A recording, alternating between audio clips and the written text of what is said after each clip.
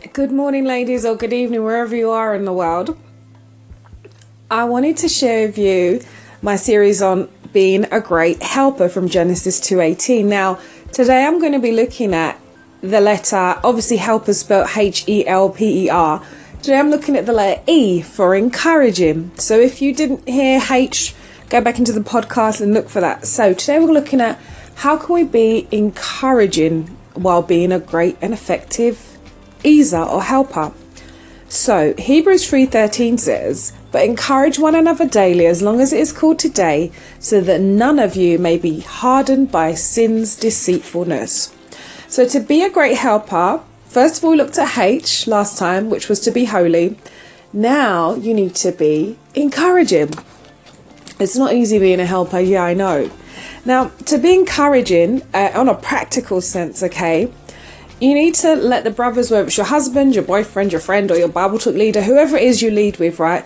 Let them know that they are great. And why I say that is you need to be their biggest cheerleader, because they may not have grown up where they had a mum or sister figure in their life who said, "You're doing great, great job, awesome, keep going." You know what I mean? Not everybody has that. So don't take it for granted that someone grew up with encouragement or that they think that they're doing a good job.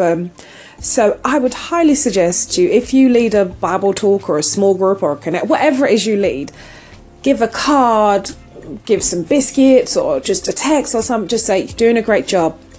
I'm right behind you. I'm right beside you." Be a cheerleader for that brother in your life, whoever you lead with.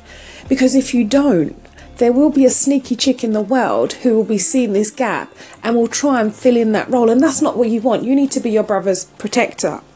So, and they will come in like a clean-up woman and come and clean up, and you don't want that. You need to fulfill your role as an effective helper, an encouraging helper.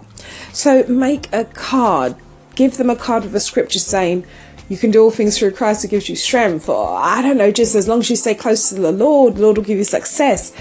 To Chronicles, in 2 Chronicles 5, that's a great one to use. And give gifts, cards, food, side hugs. Encourage the brothers who you lead with in their love language, right? There's a whole book on that, yes, you can go and read that book.